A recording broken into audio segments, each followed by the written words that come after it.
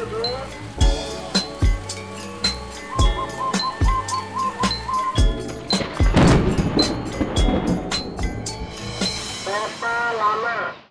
and welcome to yet another episode of Queer Not Here, where we're sharing the stories of LGBTQ Malaysians who've migrated away from Malaysia. My name is Nez, and this episode I speak to Raz, a trans woman living in Melbourne, Australia. Raz tells me about what it was like transitioning in Malaysia and how it's been for her joining the Australian Navy since moving there. She also has a batik dress business called Brava Batik, and you can check them out on Instagram. Content warning for transphobia and intimate partner violence. Thank you for listening. Okay, wait, before we start, I just want to know a few things. Do you want to be anonymous or you okay using your name? Or what do Yeah, you I'm prefer okay to go using by? my name. Raz is fine. Okay. Yeah. How about your location? Yeah, you can just say Melbourne. Fine. Okay, cool. How do you identify? I identify as a trans female. Okay. What were you saying, Teddy? You haven't seen your mom in so long. Oh, no, yeah, it's, because of all these COVID restrictions, I haven't actually seen my mom for 2 years. Usually I try to go out, like to go back to Malaysia at least once a year. But I haven't seen her for 2 years, so we've just been having video calls. That's all. Oh, you're quite close It's with your not mom, the lah. same hair. Is it? Yeah, Yeah.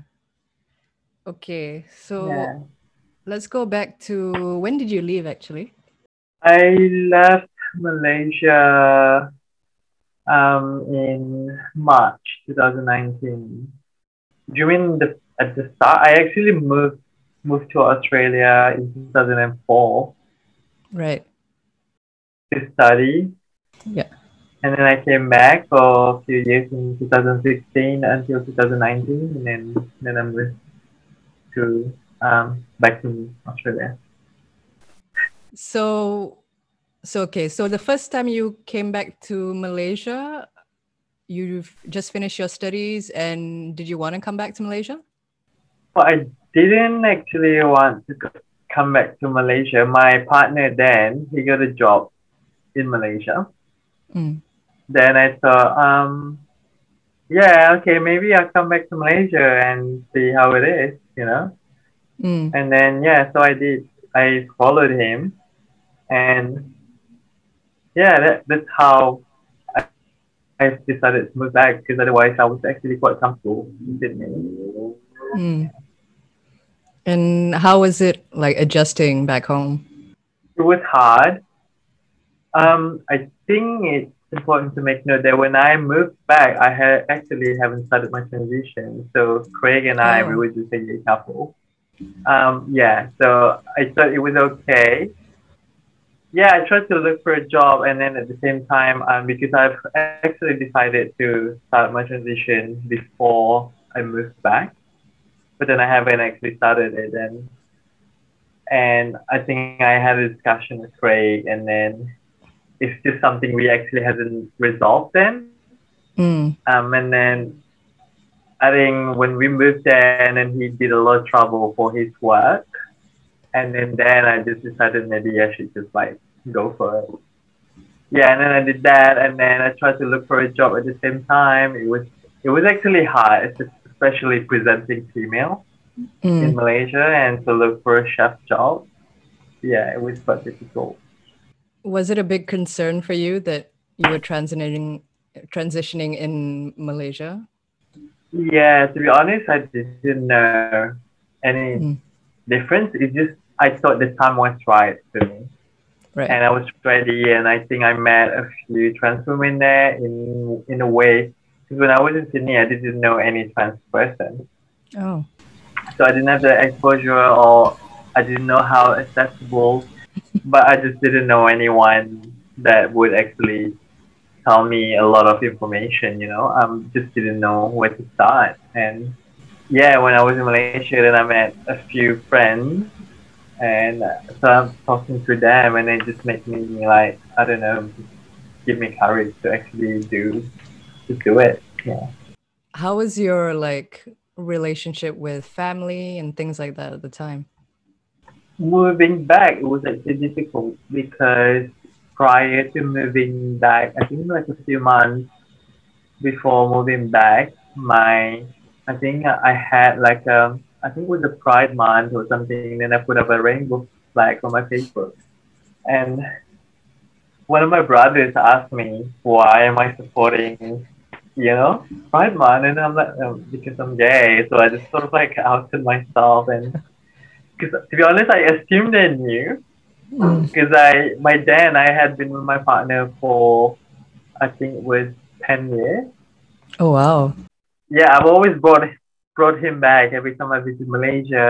And, my family knows him well. And then Mm.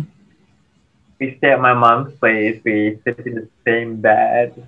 We have like one room, just us two, and I just assume like people know, but so everyone just like play coy and silly, and they just like pretended to be shocked, and then I'm like, oh wow, okay, and I'm like, yeah, I am gay. Craig is my partner, and it's just I figured it's just something that maybe they're not comfortable asking. Mm. So I thought they just like to leave things in the gray, nothing. They don't want to know the black and white. But then when that came out, and then everyone was so shocked, and then after that, most of my siblings just sort of like send me a lot of messages lecturing me, and yeah. So then it was really stressful, and then I didn't speak to them until I actually moved back. Mm. Yeah, and then I think a few months after that, I came to accept my true gender identity because I had a bit of a struggle first. I was in denial about my transgender identity being in a gay relationship. I think I was scared to actually even tell my partner then, Mm. because I know somehow it would jeopardize the relationship. Mm. And yeah, and then moved back, and I decided to do that, and then I came to a realization that what I don't think my family's gonna be happy either way. Yeah, to be honest, when I realized that I was trans, I actually had this suppressed childhood memory that came back to me. Things that I did when I was a kid. But then I encountered a lot of problems because I didn't lead in an enabling and supportive parent. So it was just I thought it was easier for me just to blend in.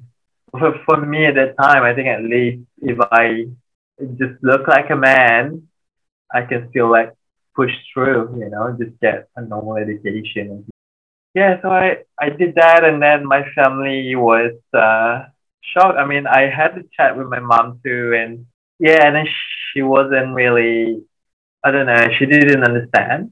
And she knew I was with my partner Craig then for like 10 years, and then she's like, so what happened with you and Craig? And then I'm like, we split up because he's not attracted to women.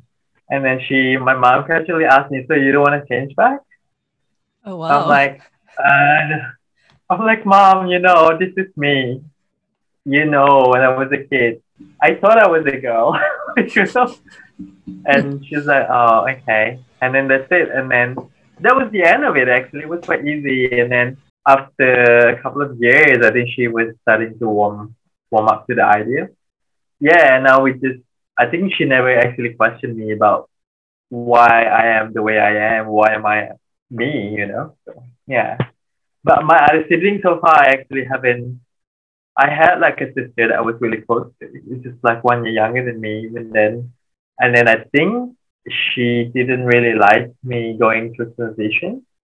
It's sad because we were really close, and yeah, one day I was babysitting her daughter in my apartment, and then she came to pick her daughters up, and then she's like, so when are you gonna change? Like, when is it gonna? I'm like, well, this is me, and you actually know as well. Yeah, and then she said, I have my belief, and in my religion, there's no such thing as gay or trans. Yeah, and one thing that really hurt me the most, maybe she said she's like Muslim first, and then Right. after that she's my sister. And I'm like, oh, well, okay, thank you. So Yeah, and then after that, I haven't spoken to her since, I don't know, it's been 3 years, 4 years now.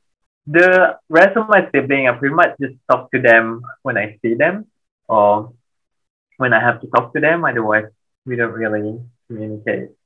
Do you think there was a big difference between like coming out as a gay man and coming out as trans to them?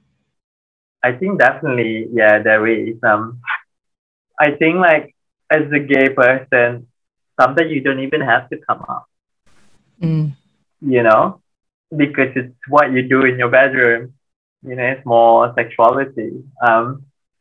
But I didn't have a choice after my transition, so I didn't have to tell them, and then they could just like sort of point it out to me, you know. And at least as a as a gay person, you can see your situation, you know. I think you can make your own decision how far you want to tell people. Yeah, so I think that's the difference. Yeah. Yeah.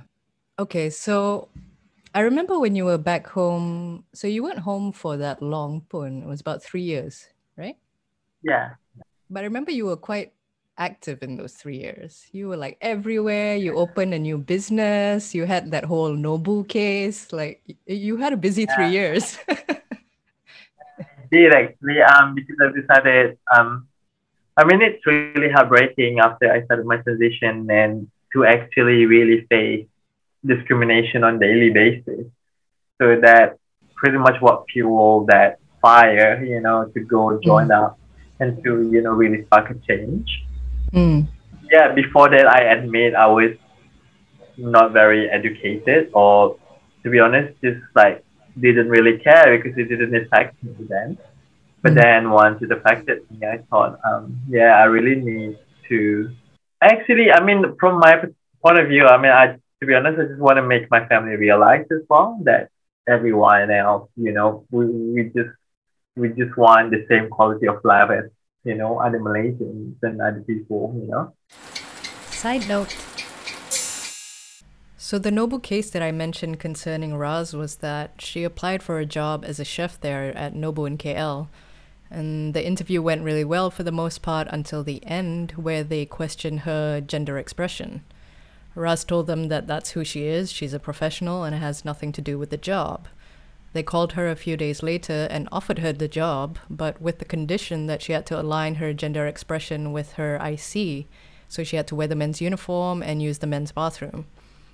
Even though they were quite persistent and asked her to think it over, she declined the job. Subsequently, she lodged a report with the Human Rights Commission, Suhakam, but they were also unsure how to deal with the issue and kept misgendering Raz. She got frustrated and wrote a post on Facebook, which then got picked up and a whole story got published in The Guardian. And only then did Nobu start to act. Then Nobu had made contact with Human Rights Commission because Human Rights Commission then. So after that, then they replied. Oh, actually, they sent like a very dismissive. They said it's a non-issue because they said our company policy we don't discriminate, and they show me a photo of the staff uniform, which is unisex, but clearly not. The female and male staff, the uniform were different, and I'm like, it's clearly not. And but anyway, and then later on, I found out that Suhakam has misrepresented my case. Oh no, God. Yeah, and the way Suhakam worded that there's this person who is a male complaining that you were telling him to dress up as male. And then I'm like, what? And then I think they were confused. The staff, I don't think they were trained, you know, people of diverse gender. And then I actually had to go there, and then I contacted Hilaga about it, and they by then I think Nobu had arranged a meeting with me and Suhakam to clear out the issues, and then I brought a journalist friend with me as well. And then yeah, at the meeting they brought their lawyer. Wow. So it was more like, oh, I don't know, like why do you need lawyers? But anyway, they tried to just like this my accusation, just say that they have always been inclusive in the hiring policy, and then that I mean it comes down to that they blame the person, the lady who actually made that offer to, and they said, she no longer works for them. Yeah. So it came down to that, and then and then they were adamant that the company has always been inclusive. That was Was it. that it? Was that the end of it? Yeah, and actually they did make a promise to actually make sure it never happened in the future, which is, I think, it's something good at least, that come out of that. Mm. Yeah, they did ask me, do I still want the job? And by then, it has been a year since the case opened up. And I'm like, I moved on. Thank you very much. So then what led to your decision to move back to Australia? It was really hard to find a job in Malaysia to transfer in. Like especially as someone, I just started my transition then, even the typical industry wouldn't hire me, because I didn't necessarily pass that. So, to be honest, for me, every day you go out, it's a challenge. You go to the shopkeeper misgender you for the fun of it, just to make fun. And you feel like you're helpless, like you don't have rights, so that's, I think, a big decision why. Because I have my family there, but then they weren't that supportive. So I thought I should just go back and, yeah, just find a better job and live a better quality life. And another factor was that me and my ex, then we decided that, yeah, we just decided to let each other go because we had been, after my transition, we actually tried to make it work. But then, I understand. He's a gay man and he's not attracted to women. So I thought, hey, I think if we just keep trying, we're probably just gonna end up being resentful to each other, and maybe we're gonna end up really hating each other. Well, we were actually like a really good couple. We were a good team. So I thought maybe we should just let each other go, and you find your happiness, I find mine, and we still be friends. And yeah, he remains one of my, closest support, biggest support. So then I moved to Melbourne. So was it hard to move back to Australia then? Before I moved back to Malaysia, I already got my permanent residency. Oh, okay. Yeah, so for me, I was lucky at least, life in Malaysia didn't turn out as I planned, or, it's not all rainbow and unicorns. And I thought, at least I have the choice to, move back. So yeah, in terms of visa, it was easy for me because I have had work experience in Malaysia.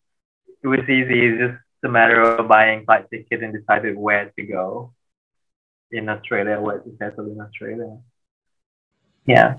How did that affect your relationship with folks back home, like deciding to move away? I think my mom, especially, I think she's used to me being away beforehand. So she understands. She said to me, life here is not kind to you. So if you can find a better life there, you should go. Yeah. So yeah, my mom was very understanding. Most of my siblings, my older sister, yeah, she was quite supportive as well. Yeah, she said to me, yeah, Malaysia is like very difficult. So yeah, and I think everyone thinks it's the best. It's the best move for me to actually move back. Yeah, How many siblings do you have actually? Sounds like a lot of you. I have like 11 siblings. Oh, wow. Yeah, I'm number 5, and I must have like more than a dozen nieces and nephews. My nieces and nephews, sometimes they were confused what to call me, and sometimes some of them ask me, "Are you a boy or a girl?" And I just tell them, "What do you think?" And then they're like, "A girl."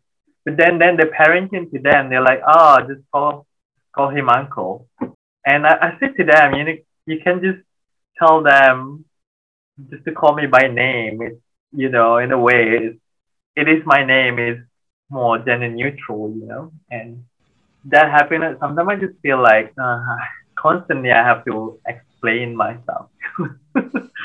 So yeah, I think that's one of the reasons why I don't talk to them that often.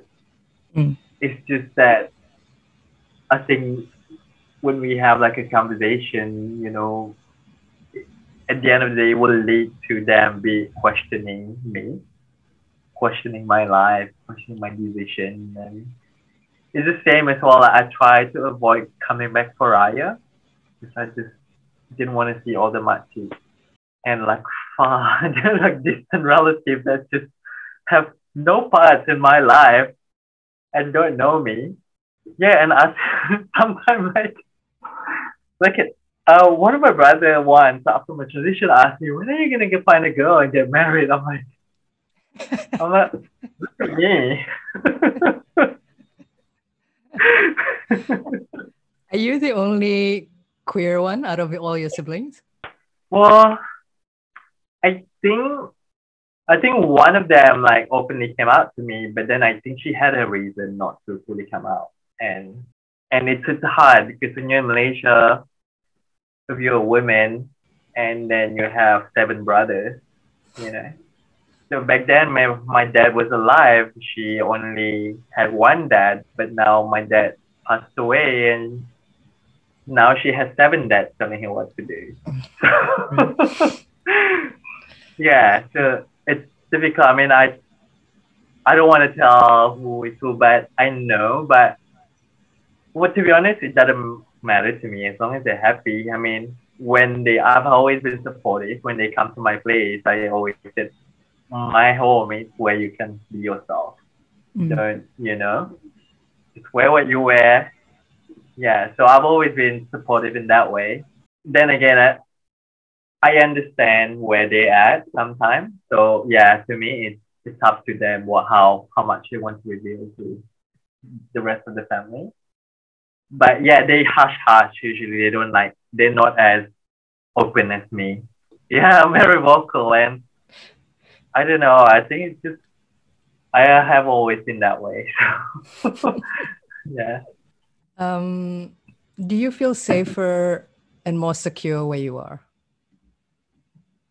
Yeah, definitely do. Yeah, when it feels more home for me because I live most of my adult life here as a gay individual then and also as trans person now. And yeah, definitely I feel safer here.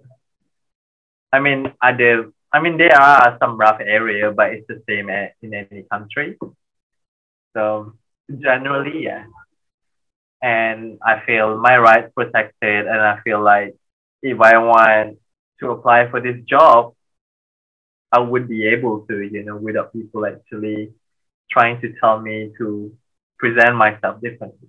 Actually moving back to Australia as well, I was feeling a little bit nervous because I didn't know.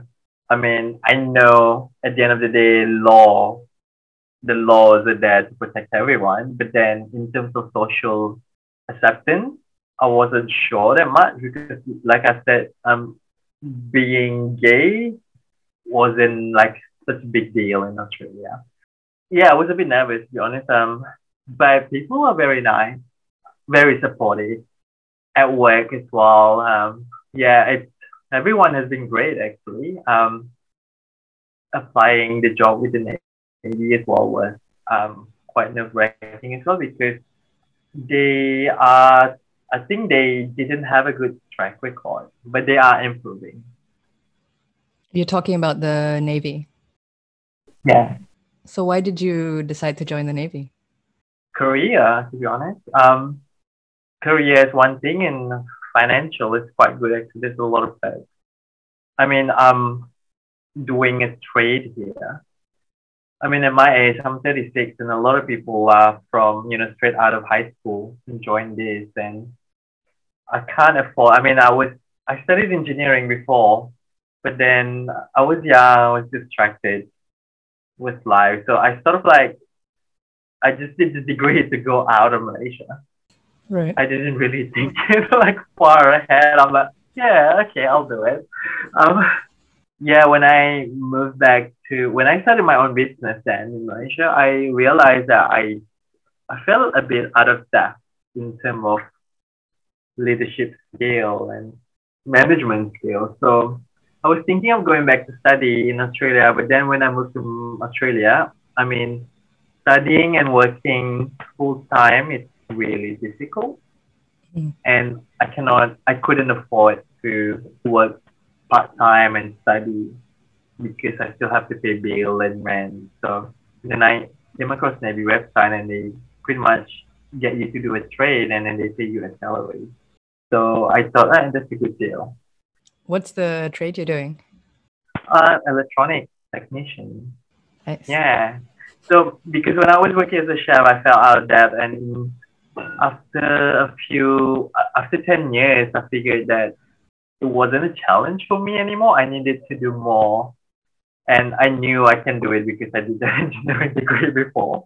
It's just in terms of I felt I haven't actually reached my full potential. That after a while, I think cooking comes with the muscle memory. I don't have to think so much, and I feel like sometimes I feel dumb. So that's why I thought, okay, maybe I need to really stimulate my brain in a positive way. So yeah, Navy. I mean, I could have joined Navy as a chef, but then it would be doing the same thing again, and then after a while, we'll get bored. So yeah, yeah, So and what's their kind of trans policy like? Were you nervous? I mean, because um, I imagine it's quite a macho culture. I don't know. actually, it's been good. I think they had an inquiry regarding to the treatment towards the sexuality minority group and gender diverse people. But then after that, they're really trying to change. So far, I can only speak for the Navy because this is my experience. I mean, not for them, my experience in that, in here.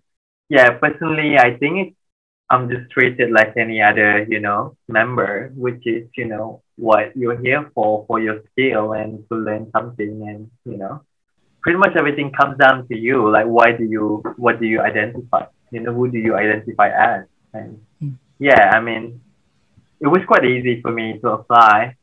It's just that I think they need to put more resources together, somewhere for LGBTIQ plus people to access the information easily, Mm. because I think they on their website their inclusivity and diversity touch mostly on the cultural religion basis, not so much of a sexual or gender diverse people. So yeah, I think if they have maybe a section, which would be good. But they, in saying that, they do actually have a person in charge of diversity, and it's all very focused to gender diverse group as well.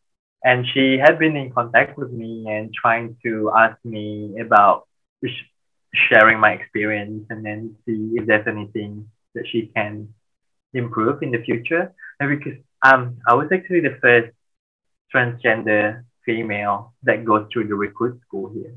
Oh wow! Congratulations. Yeah, they have yeah they had transgender member, but they underwent their transition while they were serving. Yeah, in a way, the recruit school they didn't have a proper policy for trans person. I mean, me being there actually in a way helped them to see where they can improve in the future. And I was quite vocal too. And when I went there and they had my name, no, I changed my name and gender legally before I joined in, and yeah, I can see sometimes they get the name mixed up and yeah, things like that. And I just pointed out to them, and then it was they gladly just amended for me, so it was easy.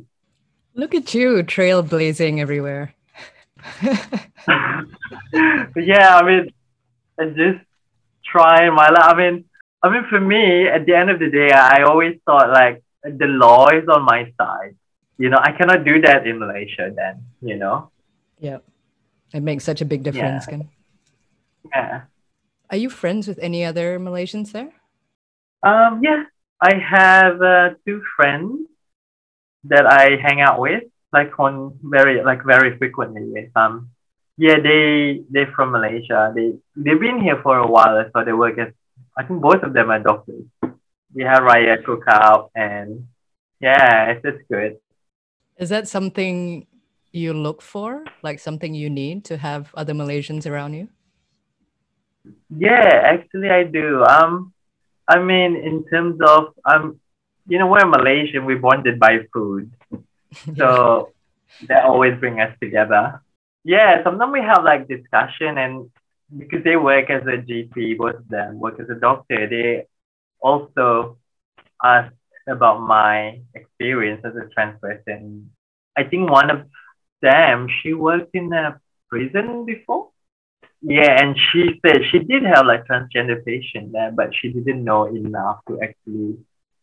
She just did what was prescribed, what was her previous prescribed. So just what, yeah. So in a way, yeah, I think I do need it's that familiarity, with people, and they know a lot of story that is relatable to them, to me as well. So yeah, Mm. I think probably, yeah, I have another friend who I went to university with. He's in Melbourne now, so we catch up sometimes as well. Yeah. Do you ever get like nervous if you meet a Malaysian you don't know and you're not sure kind of where they stand? Yeah, I do. Yeah, I do it sometimes when I go in public transport. I can hear people. I'm in a group of people speaking Malay, and yeah, I get nervous. There's this a restaurant in Melbourne actually. I actually call them to make a booking, and I usually in Australia the only time I get misgendered is when I speak on the phone because people can't see me, which understandable. But usually people, when I want to correct them, they just apologize and correct themselves. Yeah, I was talking to, I'm pretty sure it was a Malay guy. And then he's like, he called me Mister, and I said, it's me. And then he just laughed. Oh no. It sort of like made me nervous if we go to the restaurant. I said to my friend, I don't know, like, I told him to call me Miss, and then he laughed. And then my friend, like, just ignore him. So, yeah, sometimes, like, not like afraid of you. I just didn't want to have like a mood spoiler, when to be honest, I didn't want to expose myself, Mm. and it could lead to a nice day going to me. So I mean, from my experience in Malaysia, so yeah, I do feel nervous, like where because I don't know where they stand in terms of being accepting. Other things about where you are now that you wish we had in Malaysia? It's just like an open mind, to be honest. It's just taking people as a person, like a whole package, not just judging them harshly on what they look like. In Malaysia, sometimes it's just like there's a big culture on, thinking too much about what other people think of you. And I think with my family, it reflects that as well. It's just like what the neighbor would say, what, other people would say, instead of, just truly be who you are and not care about what other people think about you. Yeah, I wish they have that freedom. That's not what I wish that they have. I think they probably have a better life, happier in life, and yeah. Are there things about Malaysia that you wish you had there Um, besides food? yeah, I was just say food. Um, my family. I mean, I wish my mom's here. Mm. My friends are here, and I wish like it's like just easy for my friends to come here. Like I mean, one thing that I really miss about being here, my the I when I started my transition, I met a lot of trans friends, and they've been we were really close. Yeah, I wish they were here and they actually have what I have here. They can live freely, and a few of them had to resort to sex work, and I don't think they don't enjoy doing it. They only do it to survive, and I wish like they hear and they can actually have what I have to, just reach their full potential, How big is your Malaysian identity a part of you there? I think it portrays in the type of food that I usually make when I host people. And also, occasionally, I wear Malaysian like batik. And I have that batik dress business that once in a while I will like put it on. I mean, it makes me happy when people actually are curious about it and ask me about the prints, and yeah, it makes me proud. I really Yeah. love your stuff. Are you still doing it? Um, I have I have it with a company. I mean, I wish I had more time because I have like a few ideas, but it's just that with study, it's hard for me to juggle. I have like a website where I put my dress in and they help me sell. But I would love to actually in the future just make my own batik print. That'd be awesome. Yeah, I will get there, but I'm just trying to find way. I think once I'm more settled and have my own place, I think I can start doing that again. But in the meantime, I have some leftover dresses from before, and then I'm just trying to, push that. Do you keep up with news back home? Sometimes I do, but sometimes it just makes me stressed.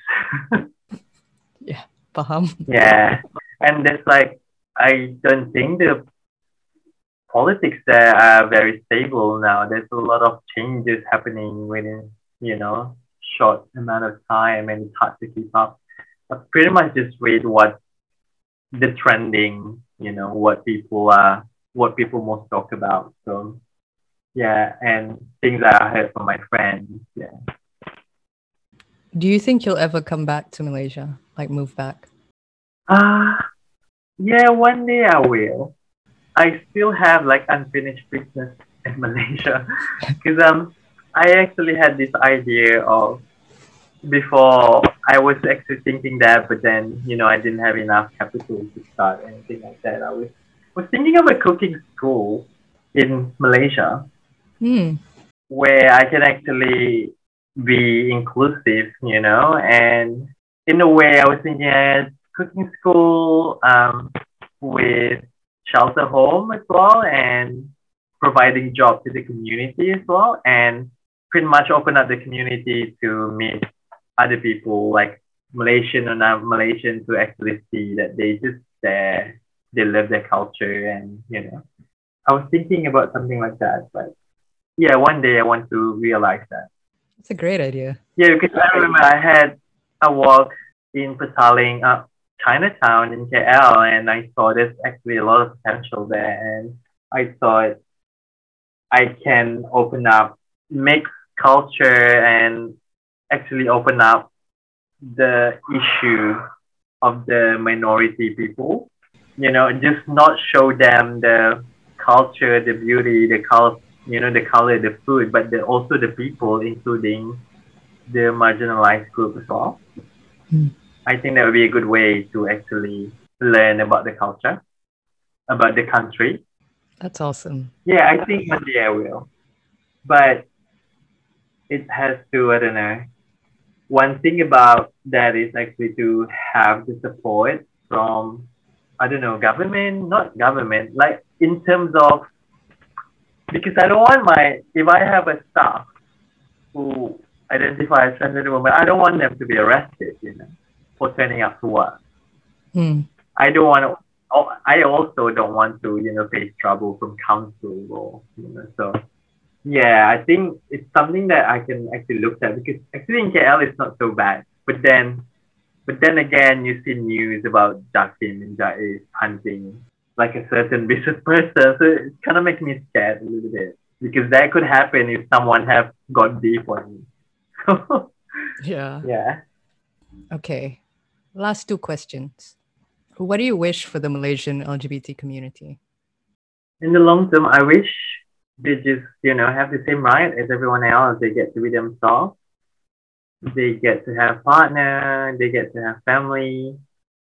Just a normal life. Just reach for their dreams. instead, yeah, I think that's what I wish for them, like for things to change, so that they don't have to go to migrate out of the country to, have a quality life. That would be better.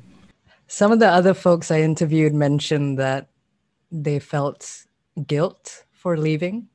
Do you feel that way?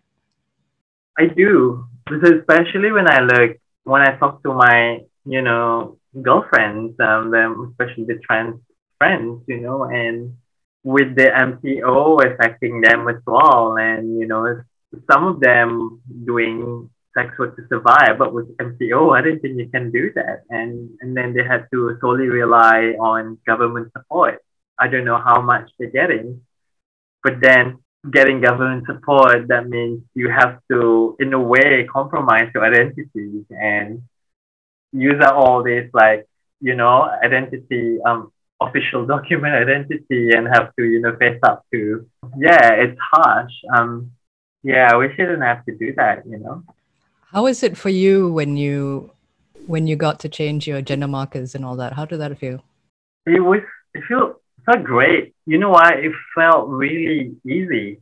I did it, and I had appointment with my endocrinologist, and she just wrote a letter. She said, okay, you just bring this to passport office, bring your old passport, and they just change it to you for free. And then I went to the office, and no questions asked. It was so easy. And I'm like, wow, really? Yeah, it was that easy. And then the rest is just like up to me, like how far. I mean, I I can even change translate my birth certificate. It's Malaysian, but then they have like a replacement one that just it's a copy that I can actually change the name and the gender marker here as well, so that I don't have to keep showing people my original birth certificate. Even for Medicare, even for, I mean, I still haven't gotten around to it yet, like changing the name of my qualification. So yeah, I mean, it's quite easy. I'm really surprised. Yeah. To be honest, not all first world countries like that. Even in the US, some of the folks there, they can't even use female toilet or male toilet, or use wherever bathroom that they identify with. I think Malaysia, well, since I've left, I just think it's just going backwards. So it really makes me sad. And yeah, in terms, I mean, like I said, like I was lucky. I get to just, oh, it doesn't work here, so bye. But not a lot of people have that luxury. In a way, I feel guilty for looking out for myself. But I don't know, maybe one day I'll go back there and fight along and, trying to make a change again. Yeah. Actually, I want to ask you about when you first went to Australia to study. How was that? Like Sydney is such a gay capital. What was that experience Yeah. like? Oh, it was actually, remember I told you when I did the degree and then I struggled because I got distracted. Yeah, I got distracted by life. By the best gay life. And then I met my partner, I think second year when I was there, 2005, and then I was in love, and just distracted with life and new culture, so much freedom. So yeah, I was more excited about that than the actual studies. I mean, it was just a ticket to me. But yeah, it was amazing. It felt amazing, and it's funny, one thing that I noticed when I actually started to love myself more. One thing, I think the standard of beauty in Malaysia is very different than here. And when I came here, everyone wants to be 10. So, I get to like, oh, actually, it's not so bad, you know? I mean, not saying that discrimination doesn't happen here, it does, but it's a very, I mean, very small amount. It's something that only if you go in a more secluded area that you will face.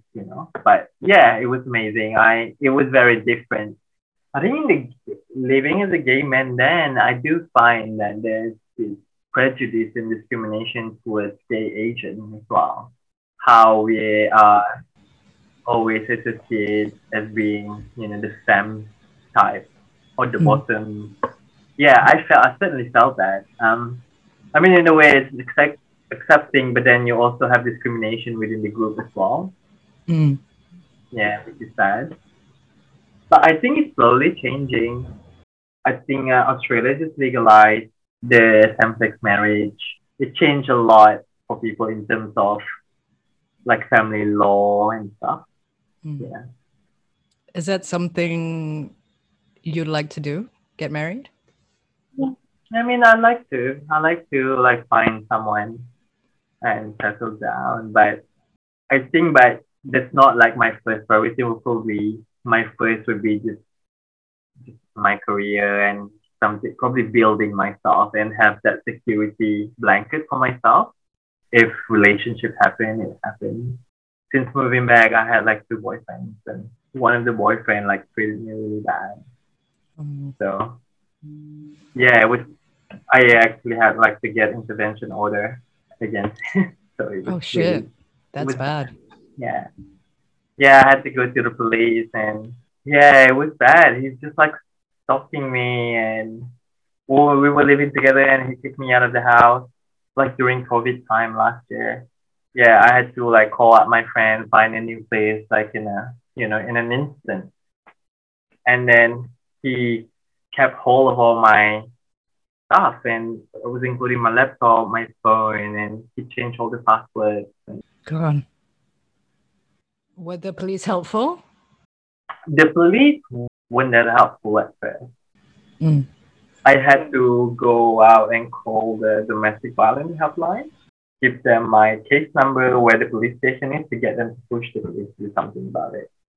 And yeah, it came to a point where I think there were intimate images and videos of me being posted in one side. So Fuck. yeah, it was really stressful. It was Jeez. stressful, and the person, he knew I was applying for Navy as well, so he was actually threatening me with that. Fuck, I'm so sorry. That's awful. Yeah, it was hard, but I'm glad. I mean, to be honest, the intervention order still hasn't been finalized. I still have to appear to court next Oh, month. really? I'm a bit like nervous. I mean, it's been a year. To be honest, I just wanted to move on, Mm. but it's something that I have to do. I just can't let him. I mean, it's in a way the intervention order is like a protection blanket for me.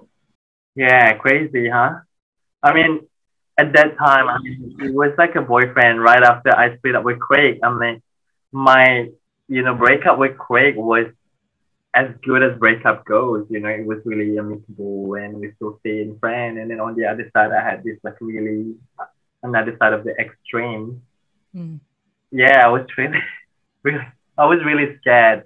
I lost a lot of weight from that, and I Damn. lost a lot of sleep as well. So, yeah, scary. Was the domestic violence unit, were they gender sensitive and all that?